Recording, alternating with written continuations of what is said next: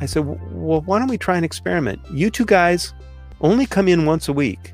Stay in Palm Springs every other day. We'll work by phone. We didn't even have Zoom back then. We just worked by phone and email. And when people are going to go to the shop for a meeting, schedule the meetings whenever possible at the beginning or the end of the day. So your commute route takes you by the shop and you don't make that 2 hours of driving in the middle of the day on top of it. And something amazing happened. It took about a month for people to get used to this. You know, it was a change. But all of a sudden there was more laughter. All of a sudden people weren't so tired. All of a sudden people weren't putting in so much overtime to make up for the exhaustion that lost productivity during the week, you know. And that was a clue that this was working. The other big clue is that we received a statewide award in California as a Small Business of the Year for these extraordinary emission reduction. And we issued a press release and two things happened. One, my biggest client called the next day and said, I'm calling to say how proud we are to work with a company that would choose to do what you did. That's great. It's like, wow, you know, nobody can buy advertising that good, right? No. The other thing is that the employees took a new sense of ownership in the business and started looking for ways to enhance our environmental performance, because all of a sudden coming to work was more meaningful than it had ever been to them. And we all hunger for a sense of purpose and a sense of mission in our lives, you know? Yeah. And so by providing this, it shows that there's this deep, deep wellspring of goodwill and desire to be solving these persistent, pernicious problems that we've been taught to believe we can't solve.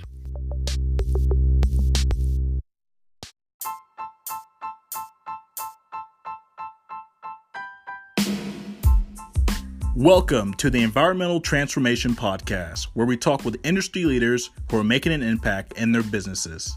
Each leader is solving complex challenges and providing solutions within their respective areas of expertise. And here's our host, Sean Grady.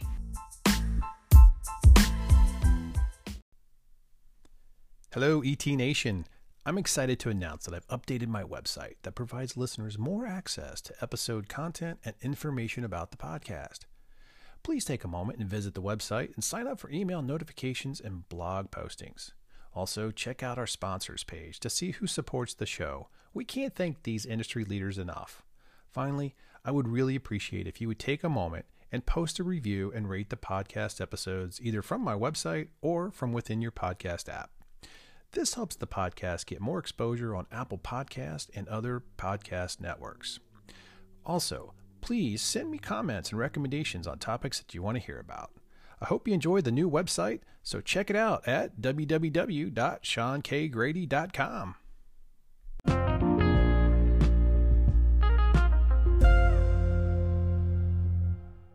Welcome to the Environmental Transformation Podcast. Listeners, today we have Tom Bowman. Tom is the author of What If Solving the Climate Crisis Was Simple, his new book, and we're excited to have him on the show. So, Tom, thanks for joining. It's my pleasure. Glad to be here. Yeah, no kidding. So, Tom, people may not know who you are, but I did a little research on this, and I got a brief bio for you, and I'll read it. But then I'd like to have you kind of just give us a little background about yourself. But for the listeners, Tom's a strategic advisor and a writing team member, or he's the lead for the U.S. Action for Climate Empowerment, ACE Strategic Planning Framework, and he's a founder of the Bowman Design Group and a founder president of the Bowman Change Inc., a consultancy that works on communication strategies with government agencies, business, and cultural institutions. So, Tom, thanks for joining. And tell us a little bit about your journey, if you would, a little bit about this book and what led you to write it. Yeah, this has been a long and winding road. And the book is in some ways a focal point, a culmination of a lot of things that happened. I started an exhibit design firm back in the 1980s. So I've worked on air shows around the world, trade shows, did a big FIFA World Cup venue. And along the way, I was invited to design a museum for the National Academy of Sciences in Washington, D.C. And anybody in the exhibit industry who would say no to designing a new museum in Washington, D.C. would be, it's time to go to the rubber room, I think. So Of course, I said yes. And the first project that I did was on climate science back in 2003. And it was like going to grad school on an independent study basis with some of the finest minds in the country, because, the National Academies is the most prestigious honor society for the sciences in the United States and possibly, arguably the world.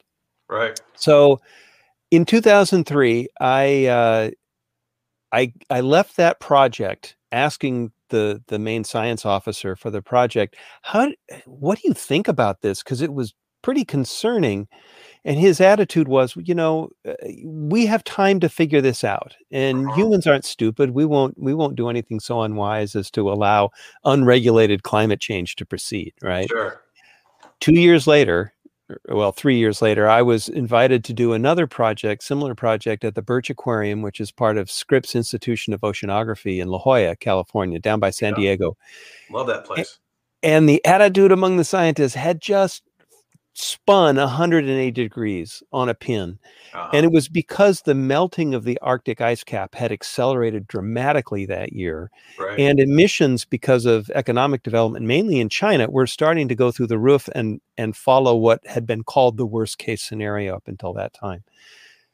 So that and the events surrounding that led me to change my career path. I mean, once I really understood where we were, I looked around myself and I thought, who else who does communications for a living really understands what the science is telling us? And the answer was, I couldn't think of very many people. It's a little complicated. Yeah. So I devoted the next few years to building relationships with climate scientists and behavioral scientists, social scientists who research communication theory and public opinion. And I started a consultancy to work on projects about climate communication that didn't necessarily have anything to do with exhibits. And I found myself, because I'm an entrepreneurial guy, bringing together combinations of experts who had never really been in the same room before. Twice I gathered all the social scientists who studied public attitudes and spent a day with them, or 2 days, and found out, sort of what can you advise the communication profession about this issue, and wrote the reports. Another project that I did, I managed to bring economists and policy experts and lawyers and climate scientists and social scientists and educators all together to master plan an event that, unfortunately, the Great Recession sort of stopped in its track. But these kinds of combinations of people lead to really amazing experiences. Yeah, no, that's great. I mean, so for the listeners, let me just give this a little. This is the book. What if solving the climate crisis is simple? And here's the beauty of it. Look how it's about 100 pages long, right? I mean, it doesn't take too long to read. I was able to get through it in a weekend, and it really was, it was a page turner, I guess. That's what I would say. It's a page turner. I kept reading. I was like, this is great. So the big question out of this is, so are we too late to solve the climate crisis? Yeah. That's the title of chapter 1. Yeah. And I figure we better get into this right away, because we're constantly bombarded with depressing messages about climate change, right? CO2 emissions are going up, or they're coming down some, but it's not enough. And the world is changing around us very rapidly. And the answer I come to that question is an emphatic no. Of course it's not too late, because the only cause of it is human behavior. And if the only cause of it is what we're doing, then the solution to it is to change what we're doing. And that means that the power to change is in our hands, not someone else's. Well, and that's, I mean, I love that, because you're right. And it is our power. So in the beginning of the book, you laid down some fundamental explanations about, why and how people respond to information based on previous experiences. And you talked a little bit about, the big tsunami that hit, Thailand, and, the people's mental model and their reality of, that prevented them from responding appropriately. They didn't think there was going to be a tidal wave coming, take them out. Right. So, explain a bit how that and this type of mental model, may challenge our, way of thinking from taking action. Yeah. So I'm a mountaineer, and so I'm a big fan of the literature about what happens in the wilderness when people get into trouble. What happens in accidents? Who lives? Who dies? And so I've done a bunch of digging into that, and that literature sort of converges with literature on how people make decisions that is important to people in my business who do communication work. Right. And what we discover is that, the human brain has evolved with really two systems for making choices. One is this deliberate analytical process that we use when we're making, we use it a lot, and it takes a lot of energy to think things through. And so it's not fast, and it's not very energy efficient. And evolution favors speed, because if there's something breathing in the bushes next to you in the wild that might be a predator, you don't have time to think it through, right? You've got to make it's a reflex. Yeah. And so there's a process, and it's part of the emotional system that basically memorizes decisions that work well. And the assumption is that if it's worked in the past, it's going to work in the future, and it allows us to make decisions just in a heartbeat, right? Right. But what happens when we call on those processes, and when we use the mental models, it's basically an emotional feeling that floods our bloodstream with chemicals that cause us, like adrenaline, that cause us to react quickly. But it's also a mental model that says, is it okay? Is this a good thing or a bad thing? And those people I mentioned on the beach in Thailand were tourists. And there was a tsunami in the Indian Ocean, and so the wave was coming toward them. And, characteristically in a tsunami, the ocean is sucked away from the beach, and then it comes roaring back, right? Yeah. And these tourists are on the beach. You can see the videos on YouTube, and they're watching the receded ocean, and they see this wave in the distance, and they're curious about it, and they're not alarmed. The locals aren't on the beach anymore, but some of these tourists are. And it's because their mental models said, I'm on vacation. It's a beach. It's sunny. This is a safe and wonderful, relaxing place. And their mental model would there be a problem? Right. And it didn't allow them to break out of that and actually see what was happening to them at the time. And some of those people didn't make it, obviously. That's right.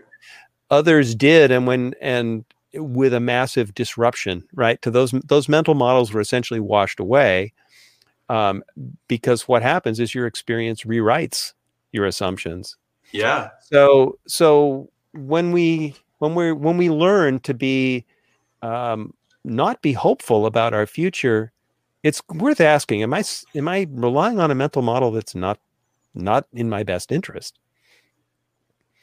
Well, I think, with the climate crisis, a lot of people haven't really, thought it through. Like, is it really that bad? I mean, it seems normal to us now, right? I mean, yeah, you can see some changes in the climate a bit. I mean, it rains a little more, or it's a little drier, or I get a little more snow in the winter sometimes, or I don't, or whatever. But it's not so drastic. I don't think people are really like alarmed as much. Now, there are a lot of people who are very alarmed, right? I mean, right. But so in order to break this mental model, what do we need to do to get unstuck? What do we need to change, to fix this? Well, let's talk a little bit about what our mental model is. And then we'll talk about how to change it. And there's sort of two parts to it. One is, like I said, the past, we think the past is going to be the future, right? That's what unconsciously, that's what our brains are wired to do. And if it's a nice day outside, or if the weather looks pretty benign, the assumption is that that's going to continue as far as we can see into the future, or certainly as far as we need to plan for. Yeah, right. And climate change tells us that's wrong, but the weather outside is reinforcing the idea that it's right. So there's that. Yeah. The second thing is that we have been learning about the climate crisis from scientists for the last 30 or 40 years. And scientists are people, God bless them for doing it. They study complicated global systems. They study the Mm-hmm. atmosphere and the ocean and the lithosphere and the cryosphere and the biosphere. And they're calculating and studying all the ways that those things interact to create what we call our climate system. And it's global and it's local and it's complicated. And Yeah. that's what they do. And so they describe it in those kinds of terms. And when there's a discussion of what to do about the climate crisis to avoid the hardship that's coming Right. our way, Yeah. the assumption is we end up talking about really complicated global human systems too, transportation systems and food production and supply chains and finance markets and international aid and development and governance from the local community to the nation to the world and urban transportation, urban planning, waste management. It just goes All on and of on, this right? stuff is huge, right? It's And it makes overwhelming. not only that, it all interacts with everything else. So Right. if you said, I'm going to work on climate justice only, or I'm going to work on food, and you start pulling on that thread, this is like a Gordian knot of entangled systems, right? So you start pulling on one thread, and pretty soon other threads that are interacting with it are starting to come with it. And it's not long before you feel like you've got this whole planet in your hands. Right. It's like it's all interconnected. It's like a matrix. It's right? like a matrix. Yes, Yeah. exactly. Exactly. And so how do you see through it? And the result is most people feel like it's too big for us, right? Yeah. That hopefully there are some technical elite people who study these systems and that they're going to figure out some kind of master plan for the rest of us. And they're going to solve the problem without us having to impact our own lives at all. And we just hope, and we sit on the sidelines. And surveys show that, about half of people in the United States think we could solve this problem. Only 6% of us think we actually will. So this is a pretty dispiriting circumstance, right? Up that, right? We need to do better than that. And so what we need to do is figure out how to disrupt this model. This model is called, scientists call this a wicked problem. It's a problem that's so complicated that it can't actually be solved. All you can try to do is manage it to the best of your ability and expect to take some lumps along the way. I can't think of anything more depressing than, we got the deck chairs on the proverbial Titanic and we can rearrange them a little and try to manage it, but the ship is still going down. And that's how so many people see this problem. And this is the view we desperately want to disrupt, because as long as we believe this is what we're going to allow to have happen. Yeah, I mean, people are like, it's a defeatist mentality. It's like, well, what the heck? I mean, what's the difference if I, recycle my garbage or not? I mean, it's not going to make a big deal. That's what people will think. Right. And so we are in the position of being the people on the beach in Thailand. We see a tsunami coming. The tsunami is called climate change. And the problem with it is in our minds. Right. The problem, the reason we're not solving it is because we don't think we can. And that's kind of what I kept running into this over and over again in projects that I would work on, ad campaigns and exhibits and films, and over and over again in documentaries and books and interviews. You hear at the end, you've described this immensely complicated, horrific future. Yeah. And then people say, somehow we just must muster the will to overcome this. Right. Yeah. And everybody who's ever made a New Year's resolution knows that willpower doesn't last all that long. Maybe 30 days if you're lucky, right? It wears out, right? It's like muscular strength. It wears out and you have to rest and recover. So what we really want to do is disrupt that model and wash it away and replace it with a model that allows us to actually make progress on solving this problem. So you asked, how do we do that? Well, there's a story in the book that I tell.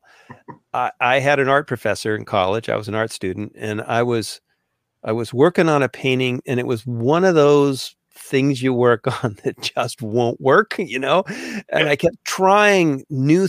I tried different colors. I tried shifting the composition. I'd try this. I'd work on the face better, and it just wouldn't work. My professor came up behind me and he said, here's what you do. Hang it on the wall upside down and go home. Right. Because when you see it the next day, upside down. It Yeah, disrupts all that you think about it, yeah. and you're going to see it differently, and you're going to know what to do. And I can tell you that that literally works really well when you're dealing with something visual. Yeah. But when you want to apply it, the same rule applies when you want to apply it to a different kind of problem. The basic insight is that if every solution you're trying has something in common, a premise, a requirement, an assumption that's the same in every single one, try setting that aside for a minute and see what happens. And in my experience, what happens is you suddenly discover possibilities that were there the whole time. You just didn't realize they were there. Yeah, right. No, I like that. I like that. Well, talk a little bit about we already talked about how complex the climate crisis is and all the various contributions. And we kind of went through a list of, Yeah, right. all the input. The list. and it's massive. It is challenging to wrap your head around how everything's so interconnected. But if you were to boil down the issue to its most basic and fundamental issue, how do we solve the climate crisis? Right. Well, this is what happens when you set that wicked problem or Gordian knot of intertangled systems aside. What do you discover? You discover that in reality, we only have to do one thing.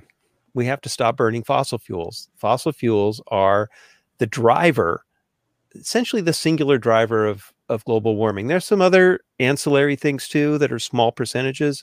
Yeah. They can be solved. But the driver that matters is that we burn a lot of coal, a lot of oil, and a lot of natural gas. So the solution literally is to stop burning those things.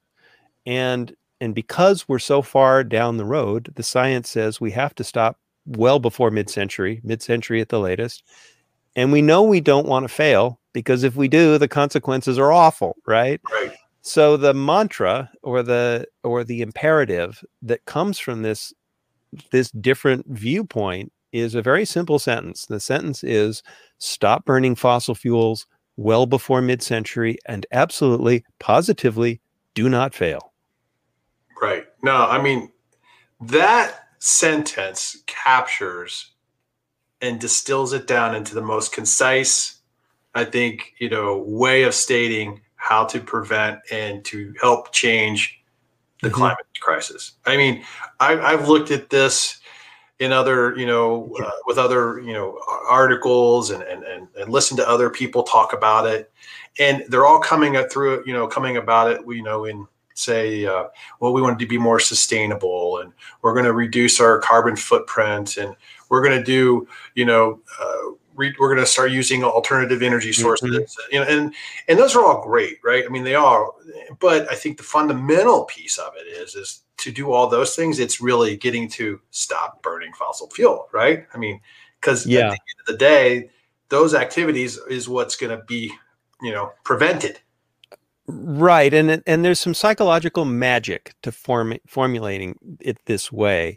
The organizations, corporations, and others that have made rapid progress on any environmental goal have all used what's called a stretch goal.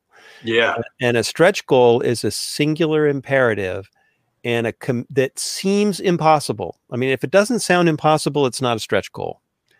And its companion component is that CEO or whoever's in charge says failure is not an option. We are not going to fail. Right. And that's what this formulation is. Stop burning fossil fuels well before mid-century. Sounds to most people like, holy cow, that's how the heck do we do that? And absolutely, positively do not fail. What happens when you accept a premise or an imperative like that, right, is it causes us to look at the ordinary things we do as homeowner in our households, in our workplace, as an organization, as a community, a city or town, as a country. It causes us to look at everything differently, and it exposes opportunities that we don't normally recognize are there, that are within our grasp. You and I probably don't know how to reinvent the agricultural system of the world or to change the transportation system of the world, but we know how to manage our own shipping, right? And we know how to open a window on a sunny day and get fresh air instead of running the heater or the air conditioner. Right. We know how to use daylight in our rooms. We know there are all myriad ways we can modify the actions that we do in ways that reduce the amount of fossil fuel that we burn. Well, and I think, one of the things I really liked about the book is that you really focused this mantra, this statement, this premise here to the everyday person. Corporations are going to do what corporations need to do from a, publicity or, good citizens perspective to do that. I think there's going to be a big push from policymakers to really push, these types of change actions too, which will help and spur along the, the advancement of these, technologies and other, achievements. Right. But the personal, engagement, the actual, taking to heart this, this mantra, at an individual level is, I think, the key here, because everybody can contribute, right? Well, yeah, and there's something else. We've been told that our personal contributions to greenhouse gas emissions are so tiny that our behaviors don't matter, right? So if I buy an electric car instead of a diesel truck, it doesn't make any difference because it's only one car and one truck on the road, and there are millions of them out there, right? Or hundreds of millions. But that's not how this works. The way that this actually works is every time we adopt climate-friendly behaviors and we talk about it, we talk about what matters to us, it creates new social norms, right? We're creating the social support that allows all of us to believe in these things, to vote for these things, to make consumer choices this way. And it doesn't have to be complicated, and we don't all have to agree. I was at a conference once signing books for in Atlanta, and a guy came in, he said, "I'll take your book, but you're not going to take away my pickup truck." And I said, "Where do you live?" He said, "Oh, I live out on a country road about 25 miles from here." I said, "I don't want to take away your pickup truck. You need your pickup truck, right?" Yeah. It's not about making everybody do exactly the same thing. It's about awakening in us an awareness that we have a common problem to solve. We can solve it together, and that we can do the things that work in our own lives. And we can vote for elected officials who will do the things that need to be done. Right. And it sort of establishes a stable baseline for all of our collective action. So it's a very powerful dynamic between people. Yeah, no. And I think too, I mean, maybe you've noticed this, through the pandemic, people are really being drawn to, be a part of something bigger than themselves, right? They really are trying to, do something that they feel they can contribute to the better good. I think that there's so many more, the younger generation of people in our society that are coming, of age, they're really driving decisions. They're really pushing the envelope and wanting this type of environmental change, in everything we do. I mean, if, from consumer products to just doing the right things, right? I mean, I think that we're seeing a huge shift. Yes, it's about protecting their future, creating an environment that is still healthy for them. And it's also about social justice, the climate justice, because there's a huge discrepancy in who is suffering today and who's going to suffer tomorrow. It's mostly people of color and low-income communities that are bearing the brunt of this. Yeah, we will all suffer in time, and we will all suffer to various degrees, but it's very, very disproportional even today. And so you're right. Young people are absolutely committed. They take it for granted that we need to be solving this. And those of us who are older would be wise to listen to their voices. And, sometimes we do. I was talking once with a non-governmental organization, a nonprofit that was focused on energy efficiency. And they said that the best success they ever had was when they had teenagers go door to door in the business district, asking business owners to swap to LED light bulbs. And who could say no to the kids, Yeah, right. And, it's like, that's a really good idea. Yeah. And local business owners are I've been a business owner for 35 years now, and business owners are really tuned into their communities because that's where they derive their income. And so if their community is telling them, we want energy efficiency, we want climate friendly behavior, no more polluting. Right. Guess what the businesses are going to do? They're not going to want to be the odd man out. Yeah. They don't want to have a bad stigma against them. Yeah. Today's podcast is sponsored by Stephanie Miller, author of Zero Waste Living, the 80-20 Way, the busy person's guide to a lighter footprint. Stephanie's business, Zero Waste in DC, provides virtual webinars and talks for organizations committed to a sustainable future. Stephanie will virtually speak with you and your colleagues about how to quickly and painlessly reduce your carbon and waste footprints. Break up your Zoom fatigue and invite Stephanie to energize your team and learn how you can have an immediate impact on the environment. Stephanie also provides virtual individual household consultations. Ask her to do a recycling audit for you and your family. I highly recommend that you buy her book. It's a great read and provides practical applications for anyone that wants to implement new ways to become more sustainable. You can contact Stephanie via her website at www.zerowasteindc.com, or you can contact her via email at stephanie@zerowasteindc.com, and check her out on her Instagram account at zerowasteindc.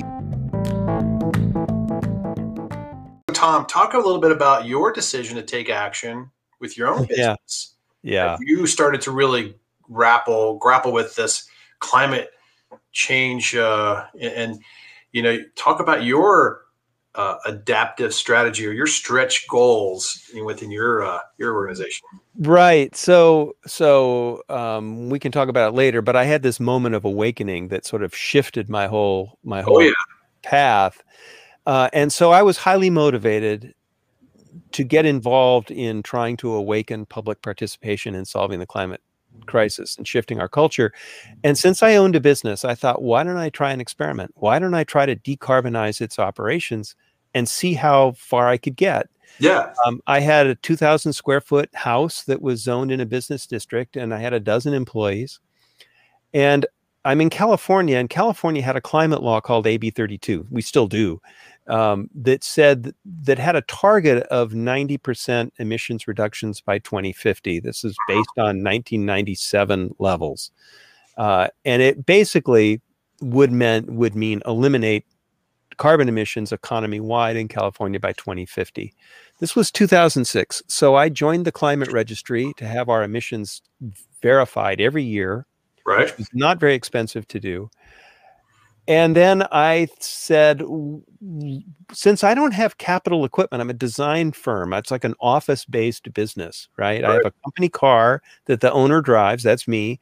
And we have an office with, copiers and printers and plotters and lights and computers and the stuff you have in an office. Sure. And so I thought, I don't have to capitalize something over 20 or 30 years. So why don't I advance the goal? Why don't I say, I'm going to try to get to a 90% emissions reduction in 15 years by 2020, right? Okay.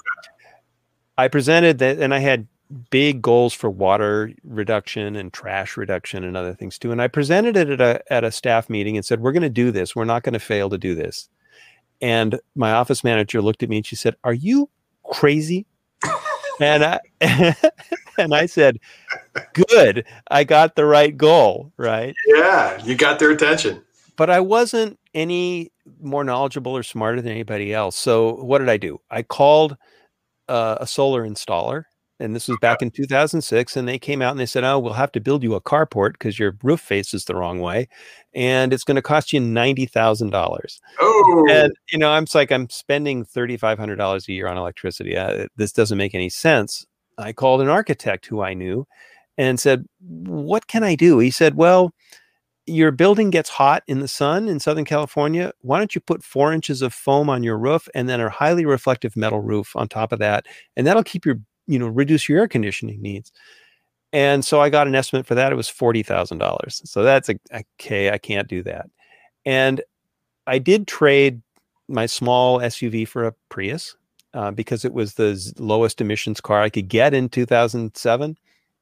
And then I just decided, I told the staff, here's what we're going to do. We're going to make every decision a green decision. This became sort of our slogan, every decision a green decision. What it means is We make decisions every day about going to see a supplier, going to see a client, about building an exhibit, about how we're going to purchase something, right? We make decisions all the time. Let's add energy efficiency as a second top priority to every decision we're going to make. In other words, the business goal is still the goal, but we're going to meet that goal in the most energy efficient way we can imagine, right? Yeah. And that meant that, for example, our copier lease expired and we could have bought it for $1, but it was an old energy consuming thing. And I said, everybody wanted something more modern and full color and all that kind of stuff anyway. I said, okay, decide what the machine has to do, go find one that's reliable that will do what you need to do, and then find one that's got the Energy Star rating, right? Let's get the most energy efficient one we can get. We got it, and it was so good that we ended up decommissioning every other office machine and all our plotters. We stopped using them. We shut off all of our printers at our desks. And one of the things that happens when you do that is that if you have to walk across the building to get your copy, you're just going to work on your screen. You're not going to print very often anymore, right? Right. And so I thought we were making tiny progress. I didn't think we were doing very much. But we got our emissions report back a year and a half later. We had cut our what are called scope 1 and 2 emissions, which that's the electricity and gasoline and natural gas we were using in our business, by 2/3 in 15 months. Oh, just 2/3. And nobody was suffering. Nobody could tell. All we did was get rid of waste that we'd been paying for without noticing for years, right? Yeah. And then it led to some other surprises. I mean, this is a story that will make your listeners think I'm a complete idiot, and it's justifiable because we all are. I had 2 employees. We were located in Long Beach, California, and 2 of them decided to move independently of each other all the way to Palm Springs. And they were commuting together 100 miles through rush hour traffic to our office every day, 5 days a week, and then all the way back to Palm Springs. Oh my gosh. They must really like to work for you. Yeah, it was a good place to work. But to put up with that, to do that to your life, to go to work, is madness. Yeah. And yet we had all, and then people would come to work, and we had a main supplier who would build exhibits for us who was 60 miles away. So sometimes you'd hop in the car, drive 60 miles for an hour, have a meeting that might last long or short, who knows? And then you'd drive back to the office, and then you'd commute all the way home, right? And I suddenly thought, I mean, we just lived with this. We didn't like it, but we lived with it, and we thought it was normal because everybody seemed to do it. I said, well, why don't we try an experiment? You 2 guys only come in once a week. Stay in Palm Springs every other day. We'll work by phone. We didn't even have Zoom back then. We just worked by phone and email. And when people are going to go to the shop for a meeting, schedule the meetings whenever possible at the beginning or the end of the day. So your commute route takes you by the shop, and you don't make that 2 hours of driving in the middle of the day on top of it. And something amazing happened. It took about a month for people to get used to this. It was a change. But all of a sudden there was more laughter. All of a sudden people weren't so tired. All of a sudden people weren't putting in so much overtime to make up for the exhaustion that lost productivity during the week, And that was a clue that this was working. The other big clue is that we received a statewide award in California as a Small Business of the Year for these extraordinary emission reduction. And we issued a press release, and 2 things happened. One, my biggest client called the next day and said, I'm calling to say how proud we are to work with a company that would choose to do what you did. That's great. It's like, wow, nobody can buy advertising that good, right? No. The other thing is that the employees took a new sense of ownership in the business and started looking for ways to enhance our environmental performance, because all of a sudden coming to work was more meaningful than it had ever been to them. And we all hunger for a sense of purpose and a sense of mission in our lives, Yeah. And so by providing this, it shows that there's this deep, deep wellspring of goodwill and desire to be solving these persistent, pernicious problems that we've been taught to believe we can't solve. So, your example is like a microcosm of how, or, perfect example of how others can take this, approach and apply it in their business. And this is just a great story to listen to how you decided to take action and to make a big difference. And then like if everyone starts to do these little things, because we're all, wanting to contribute, we're going to make an impact. I can tell you, right? I mean, so Yeah. How do we shift people's minds from the climate crisis is too big to fix to get them to engage and help them solve the problem and achieve this goal? The real trick, this is going to sound so simple, but when I was in this meeting I told you about, where I had scientists and social scientists, behavioral scientists, economists, lawyers, educators, we were all talking about master planning this thing, and we went around the room and everybody said, what is your real goal for this project? And I thought about it and I said, you know what my goal is for this? I want people to talk about climate change. Because when I would talk about climate change back in 2007 and 2008, it was a conversation stopper. No one wanted to be near you at a party if you talked like, about climate. He's talking about climate. I don't know about this. Big downer guy. Here he comes again. He's a tree hugger. Watch out for him. Yeah, all that kind of stuff. And I used to hear that stuff all the time. But the social science is really clear. The main reason we're not dealing with climate change very well is that we don't talk about it enough. In other words, somebody needs to break the ice. And I have a really good story about this that I write about in the book. When we won that award, I was invited 2 years later to give a talk when the next group of awardees received their awards at the ceremony. And I decided not to talk like a business owner. I decided not to use the language of business, which I don't particularly care to use anyway. Sure. I decided to talk about what it meant to me, what motivated me to do this, what it meant to me to achieve what we had achieved, and how it changed the character and the quality of life in my company when we did. So it was a very personal, heartfelt story, right? Yeah. When I was done, one of the awardees asked if she could say a few words. So I handed the microphone to her, and she told a very equally personal story of her own about what motivated her to do what she did. When she was done, the next guy said, can I say something? And he talked about his personal motivations for doing, it was about his kids and about, and all of that. And the microphone just walked around the room from person to person. And it finally came to a guy, the last guy to speak. And he said, I just want to say how amazing it is for me to be in a business meeting where I can finally talk about the things I care about. Right. This is the power of breaking the ice. And you get a bunch of business people together, entrepreneurs together, and you talk about your collective passion for solving social problems. You're going to find you're going to find some answers, right? It's talk about a shot of adrenaline in the arm. I mean, you walk out of that feeling like you're soaring on cloud 9. Yeah. There's a lot of capacity just among us, wherever we live. Well, that's a great story. I'd love to hear that, because everyone's got a passion for solving these things. And I think the more this topic is, being brought up in education, in schools. Like both my daughters grew up in school, kind of, pretty aware of it. They're in college. My youngest is in college now, and she's really aware of it. She's taking sustainability classes in college, in her business degrees. Cool. And she's really, like, this is important, Dad.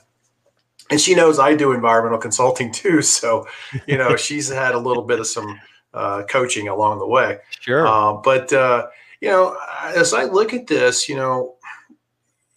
I have been looking at it from a climate perspective. Like, there's a lot of scientists out there that really talk about one thing or another thing. And which part do you believe in? I mean, and I think the messaging, out there is, depending on maybe a political party you sit on, is different, right? I mean, one's like, it's not so bad, or it's really bad.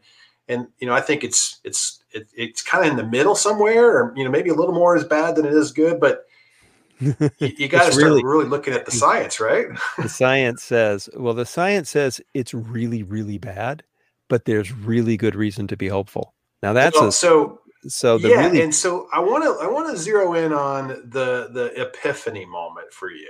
Sure. Because that moment that you wrote in the book kind of just hit me or smack in the face. That was like, hey, Sean, whatever you thought about climate crisis and, change before, and I'd admit I've been a little more on maybe the other side of not thinking it's that bad. But when you described it in your book, I was like, you know what? This is a lot bigger deal and a lot more important and real than people know. Yeah. So talk about the moment that you had in that meeting before you had to go meet your client. Sure. Well, so the word epiphany is used in religious context a lot, right? But it means a sudden intuitive realization about something about reality. That's the dictionary definition. So I was in La Jolla working on this second exhibit in 2007, 2006. And they have this conference room high on a bluff on the second floor with floor to ceiling windows that overlook the Pacific Ocean. It is beautiful. Idyllic. It's gorgeous up there, right? So I'm sitting up there with the science curator for this project, and we're reviewing content and talking through what stories we're going to tell in this exhibit. Right. And I mentioned to her, just kind of in passing, the folks at the National Academies had said to me, pay attention to the oceans, because water can absorb so much heat before water temperature starts to rise, that once we start to see warming in the oceans, we're going to be committed to a changing climate for 500 to 1,000 years. That's too late. Getting a big flywheel moving, right? Yeah. She says, oh, we're part of Project Argo, which is this 2,500 robotic floats sampling every ocean in the world. She said, we're part of Project Argo. We've already measured warming in every ocean basin in the world to a depth of 1,000 meters. Now, just think about that for a second. Stop, everybody, and listen to that. 1,000 meters. More than 3,000 feet deep, covering 4/5 of the Earth, has already warmed. I mean, and it's warmed. It's absorbed so much heat that temperature has actually started to rise in the water. And that was the moment for me when everything I knew about the impacts of climate change that I had thought were in the future came home to roost all at once. I mean, it was like a predator was alive in the room with us, is what it literally physically felt like. And you're like, I'm going to die with this knowledge now. Well, so, I mean, we're talking about sea level rise and coastal flooding and dislocations of communities and rural populations. We're talking about heat waves and heat stress and parts of the world becoming unlivable because they're so hot and dry, and drought and wildfire and crop failures and violent conflict and the collapse of civil societies because people are, on the move, and they're becoming, large numbers of climate refugees, and all of it sort of blossomed in my consciousness at the same time. And I thought, we're already on the doorstep of this. And I just sort of was my role. Your mind wasn't ready to go talk to the person you had to go talk to. Right. Her next comment was, my boss wants to meet you now for the first time. And if anybody who owns a business knows, when you go meet your client for the first time, you go to be on. You want to be cool. Yeah. Right. You want to be prepared and just looking good and sharp. It's not a problem. There are ways to deal with any problem. Don't worry. We're going to work this out. I walked into her office and I was literally physically trembling. And I sat down across from her and she chatted about the exhibit a few minutes. And then she looked at me and she said, is there something you want to ask me? And I said, and she's an ocean scientist, right? I said, yeah. How do you cope with knowing what you know? And I mean, just when I say that, the full power of that moment always comes back, right? Now, did she know exactly what you were kind of getting at about the temperature, the warming of the ocean when you asked that question like that? I don't know if she probably didn't know about that exchange I'd had with the curator, but she's a earth scientist. She knows the science, you know, deep down. And she just sat back and she said, "Oh." And we started to have a conversation about the value of doing an exhibit. And she said things to me like, you know, the question is, how many other species are we going to take with us? You know, I mean, this was the scale of the threat of climate change is so monumental. It's a little bit hard to fathom. And all you have to do is think about this. Every human community is located in a place where the climate supports it. Every species has evolved in an ecosystem that's adapted to the climate in that local spot. If all of that changes, what happens to us? Right? We don't live in the right places. Plants can't migrate quickly. Trees can't migrate quickly. That means that the ecosystems that support the birds and the other animals that live in the forests are going to run out of places to be. So the imperative to stop this is, it's like being in one of those wilderness disasters where people have to figure out how to survive when everything has gone wrong, right? And it calls upon those of us who have the wherewithal to do it to find ways to lead, because that's what we need. Well, that's what's needed. We have to, right? I mean, exactly. We're gonna survive. Exactly. I mean, that was just pretty, you know, important. When I read that, I thought, oh my gosh, it was just a pretty dramatic conversation in part of the book. And I was like, wow, we got to talk about that one. Yeah. I'd like to kind of get in. Go ahead. Well, I'd just like to say it is my fervent hope that, and it's my belief that not everybody has to go through that. You know, I rode an emotional roller coaster about this for a number of years. And as I worked with experts, I realized that, as one scientist said, you know, I'm happy on Monday and hopeful Monday, Wednesday, and Friday, and I'm pessimistic Tuesday, Thursday, and Saturday, and Sunday is up for grabs, you know. And I saw that so many people who really knew this material were feeling that way. If you're willing to, if this happens to you and you're willing to dive into it and just go with it, that's the way to deal with it, because you'll find your inner strength, you'll find support from a community of others who are just as committed to this as you are. And that is worth its weight in gold. But I don't think everybody has to go through that. We can adapt to the changing climate, and we can stop emissions without everybody having to go through an experience that's that emotionally charged. And thank goodness, because an awful lot of people would not like it. Yeah, well, I mean, I'm sure it was pretty traumatic. I mean, you just knowing what you found out and wrestling with that over the time, and which obviously it's emboldened you to, you know, write this book and other, you know, publications. Okay, listeners, do you sometimes feel like you need additional training to improve your performance so that you can start crushing it? Or maybe you just want to advance in your career and become a real success, but just don't know how? Well, look no further. Mark Hernandez has over 20 years of experience in the industry and is an independent certified John Maxwell speaker, trainer, and coach. Mark dishes out high energy and impactful motivational keynotes and workshops for organizations on leadership. And take it from me, if you want to level up and create a culture of high performance, Mark provides engaging exercises with practical applications that can immediately be applied to deliver success. Visit Mark's website at www.markspeaks.co to download your free leadership packet. That's www.markspeaks.co. You can also schedule Mark to speak at one of your next events from his website as well. If you book a future event with Mark before the end of the year, you can save 20% by using promotional code ETNation.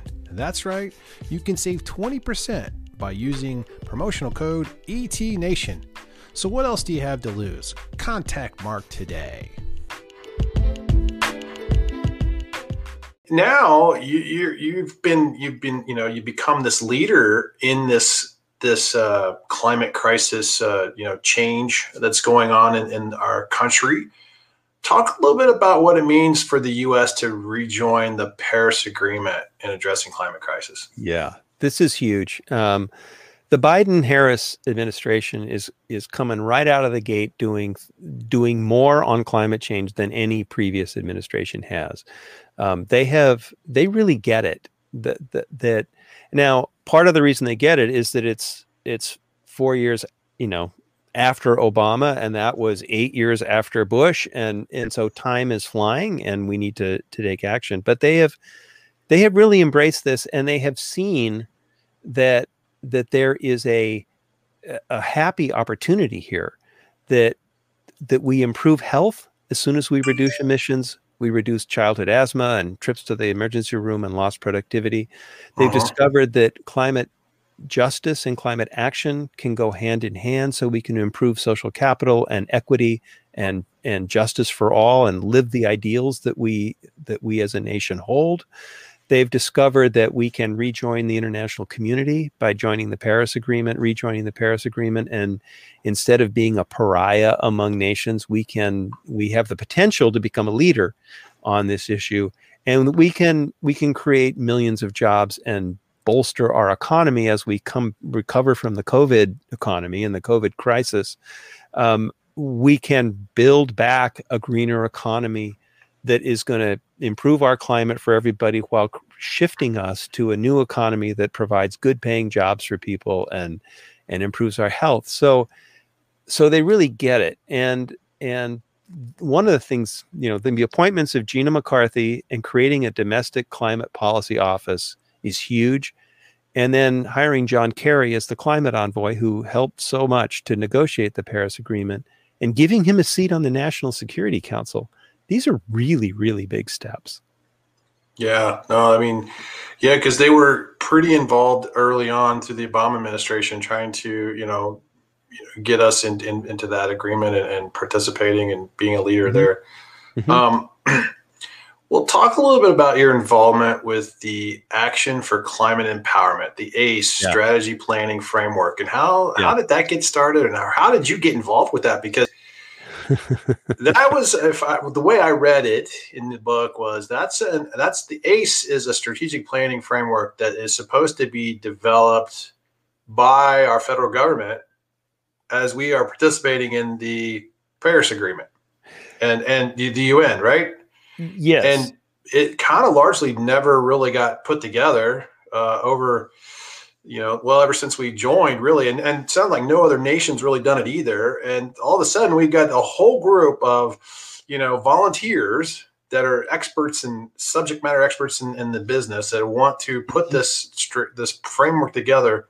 So we say, here, Biden administration, here, climate justice, warriors, here's the plan. Here's the playbook.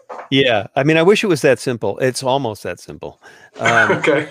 So the Paris Agreement, it grows out of something called the UN Framework Convention on Climate Change. That's a treaty, a global treaty that says we're going to hold emissions below dangerous levels. And Article 6 of that, it says, is ACE, Action for Climate Empowerment. And the premise of ACE is that we need to engage the public of every nation as active participants in finding and implementing solutions to the climate crisis. In other words, governments shouldn't try to have to do this alone. We need the people involved. Right. And as you said, no other major emitting country, those who are at the top tier of emissions, including the United States, has ever come up with a national strategy to do that. But every nation that is a party to the Paris Agreement has agreed to do it. It's not a requirement of the treaty. The treaty urges countries to create national strategies, but the treaty is structured to urge nations to do all kinds of things. So there is an implicit obligation for the United States to come up with think about this, a national strategy to get all of us engaged in solving the climate crisis in whatever ways work in our communities and in our professions and in our lives, right? So a group of people who have colleagues who have been involved in various aspects of this work for decades began to coalesce at the beginning of last year and got together and decided, we can't create a national strategy for the United States without the federal government doing it. But the federal government might change because 2020 was an election year, and it might have been, we didn't know, but it might have been Trump's last year and a Democrat's first year, which is in fact exactly what's happened. So throughout the year, I was recruited to be the lead writer, but also to be a strategic advisor on a small team of about a 10 or 12 coordinating team that was trying to put this together. And when we looked at ACE, the elements of ACE are education, public awareness, public participation in decision-making, workforce development and training for jobs and for leaders, international cooperation, and public access to information. Those sound like bureaucratic sort of categories. What it said to us is, the problem we have is that everybody works in their silo. Scientists work in the science silo. Social scientists are in the social science silo. Youth activists are working in youth activism. Politicians are in their bubble. Climate justice and indigenous leaders are working on climate justice and indigenous rights. We need to get everybody together, because the way this really works is if people are building trust, sharing knowledge, learning from one another. And so there's a process within the UN that the UN has embraced called the Talanoa dialogue. It's a Fijian word. It's a kind of dialogue where everybody's equals. You leave your rank at the door, you leave your logo at the door, you leave your social role at the door, and you dialogue with your partners as if we're all equals, because we are equals, and you share stories and knowledge, and we come to common decisions together. So we embrace this. 150 people were involved who are experienced leaders in youth movements, indigenous movements, climate justice movements with people of color and gender, science, social science, local government, communication strategy, really broad range, education, really broad range of skills and life experience at national scales to the most local community scales. And so we had a series of dialogues, and then we broke into focus groups where people could work with 6 or 8 other people, and reporters captured everything that was said, and it was synthesized, and we wrote this up as a roughly 50-page statement that describes the value of having a national strategy and how it sits in the international agreement.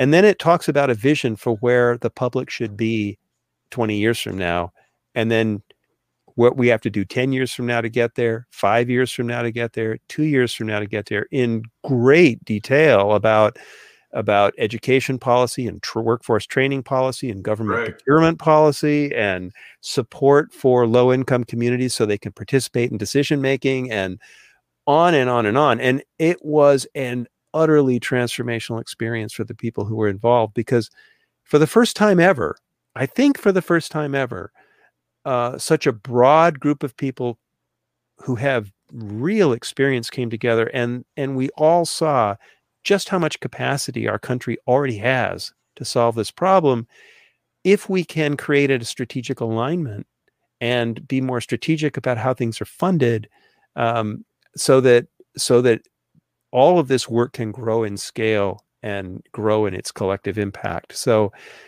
we have 400 signatories to this report. It's been extensively reviewed. We've written it up into a new book that has commentaries by leaders in various communities.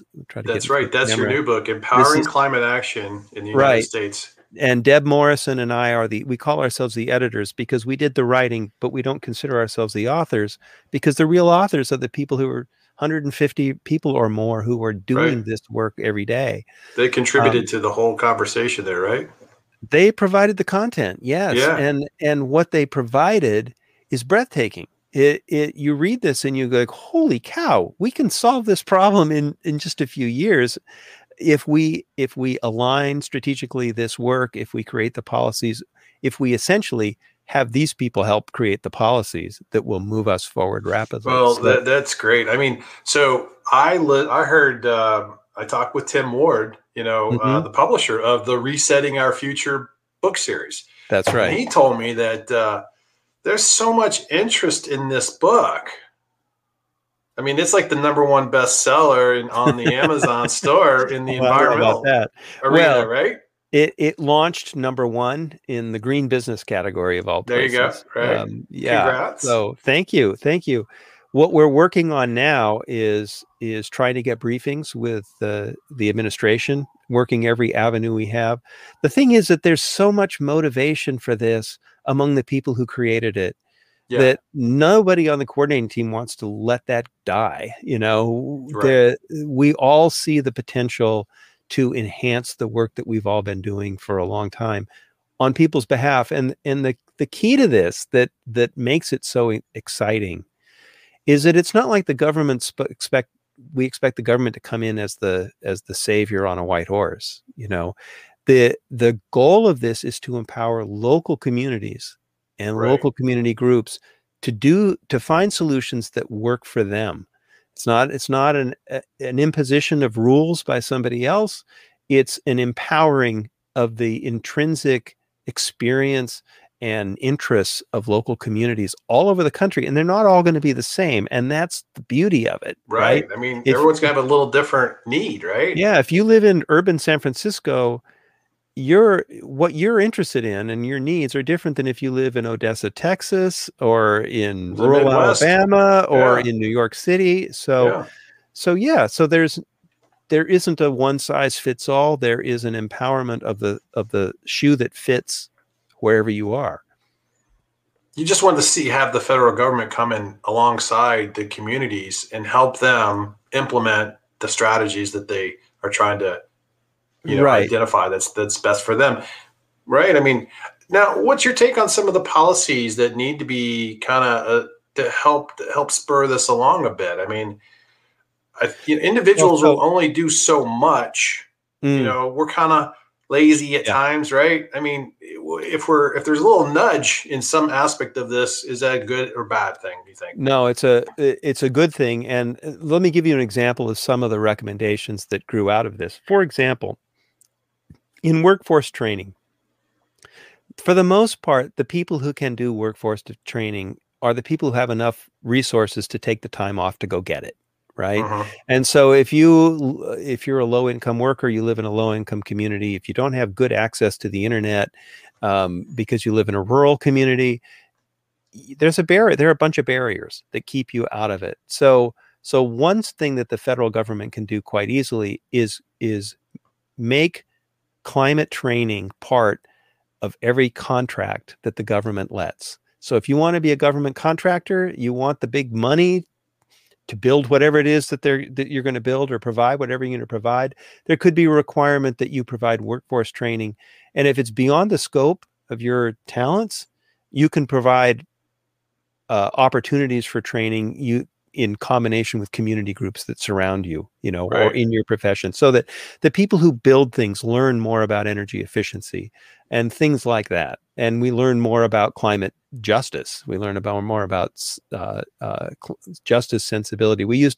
There's a very strong justice lens in this work, because it says that equity and effectiveness are one and the same, really. So those are, that's an example of a kind of policy. There's a recommendation that school districts have integrate climate knowledge, climate education, and climate justice education in every field of study in their curriculum. So it isn't just about science anymore. It's about social studies. It's about home ec.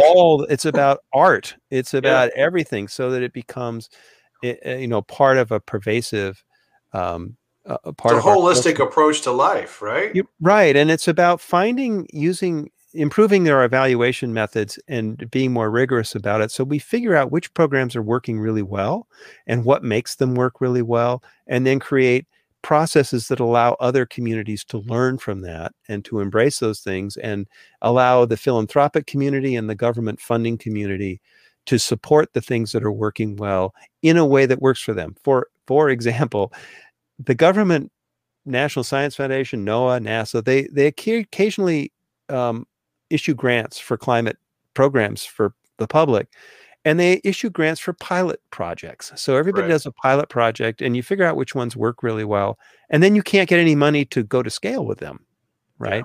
So we're reinventing the wheel, and we're not capitalizing on the things that we've learned. The philanthropic community, the private philanthropic community, doesn't really see that as clearly as they could, and there is no agreed upon strategy for how to spend money. So they all have their own vision for how to spend money. And all of this means is that a lot of very effective groups don't have access to grants, and a lot of grant money is spent less effectively than it could be. So this national strategy could sort of pull this together and get everybody going in the same direction, so that collectively we're much, much more effective. Wow, that's great. I mean, I'm seeing now, private industry and corporations really driving similar type concept with the federal government. If you want that contract with NOAA, you have to start incorporating climate, change or initiatives in your work. Well, the private industry is doing it now. I've got a couple of clients that I work for, and their big mission statement is 2035 zero net carbon, and so we want you to identify every possible emission saving task, technology, function that you do, and capture it and report on it. And it's like, wow, that's the industry's getting wise to this. They're getting savvy. They want to be good corporate citizens, and they're pushing it. And this is a big shift in our culture. No, it really is. And I remember in 2007, 2008, I met with the CEO of a sugar company, and he had just told his department heads of every division of the company that they had to come to their annual retreat prepared to make a presentation about how they were going to reduce carbon emissions in their operations. And I said, why did you choose to do this? He said, well, look around. We're farmers. If the climate changes, we're out of business. Right? Yeah. It's fundamental to him. He was ahead of his time in 2008. But now the investment community, BlackRock issues an annual letter to CEOs that says, hey, we're going to value your business based on your climate plans and your climate vulnerabilities, not just your current balance sheet. So there's a lot changing, and Biden's decision to rapidly shift the federal vehicle fleet to all electric. That was big. That's going to drop the prices of electric vehicles dramatically and put them within easy reach of so many more consumers, and it's going to shift us away from internal combustion engines much faster than the market would do it on its own. So all of these things are setting up market forces that basically change our lives, in the background, and we just adapt to it, and our lives are better. 10 to 15 years from now, we'll have this huge technology shift into this type of, way we live, from electrification of cars and vehicles, and hydrogen's going to be a big player in this conversation. Solar, wind, all those alternative energy sources will be the biggest, topic, and companies really, standing behind their commitments and not greenwashing stuff, right? I mean, they're going to really be like, okay, we want to figure this out. We're going to commit to actually tracking greenhouse gas emissions from a life cycle perspective and have a better understanding of this. Because right now, a lot of companies have no idea how to even do it yet. I mean, they're just kind of like, I kind of know, but I don't, So there are systems in place. I joined the Climate Registry. They're one of the measurement bodies. They're nonprofit, and there are others that there are also firms, companies you can pay that will measure and verify your emissions. Yeah, and there's a much more sharing of knowledge about how to reduce emissions. The first book I wrote was for the exhibition industry, trade shows and all, about how to reduce emissions in that industry. But there are equivalents all over the place. So this stuff is really starting to gain momentum.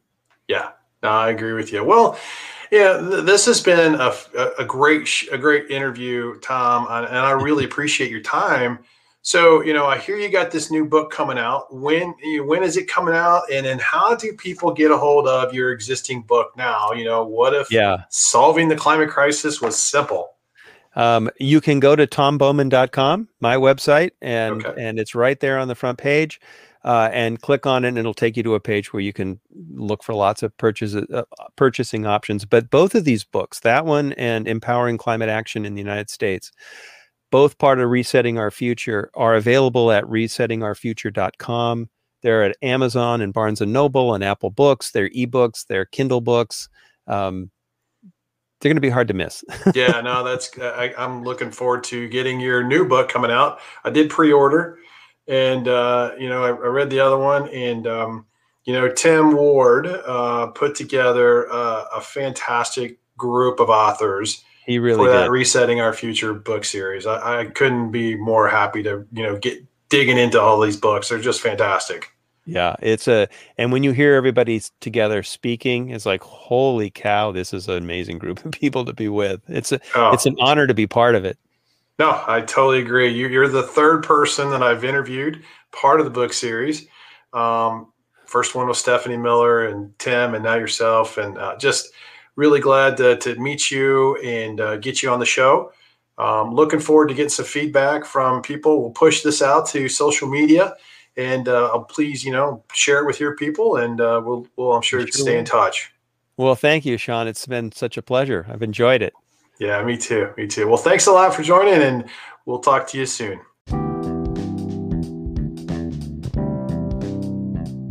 I want to thank our guest, Tom Bowman, the author of What If Solving the Climate Crisis is Simple, for coming onto the show today.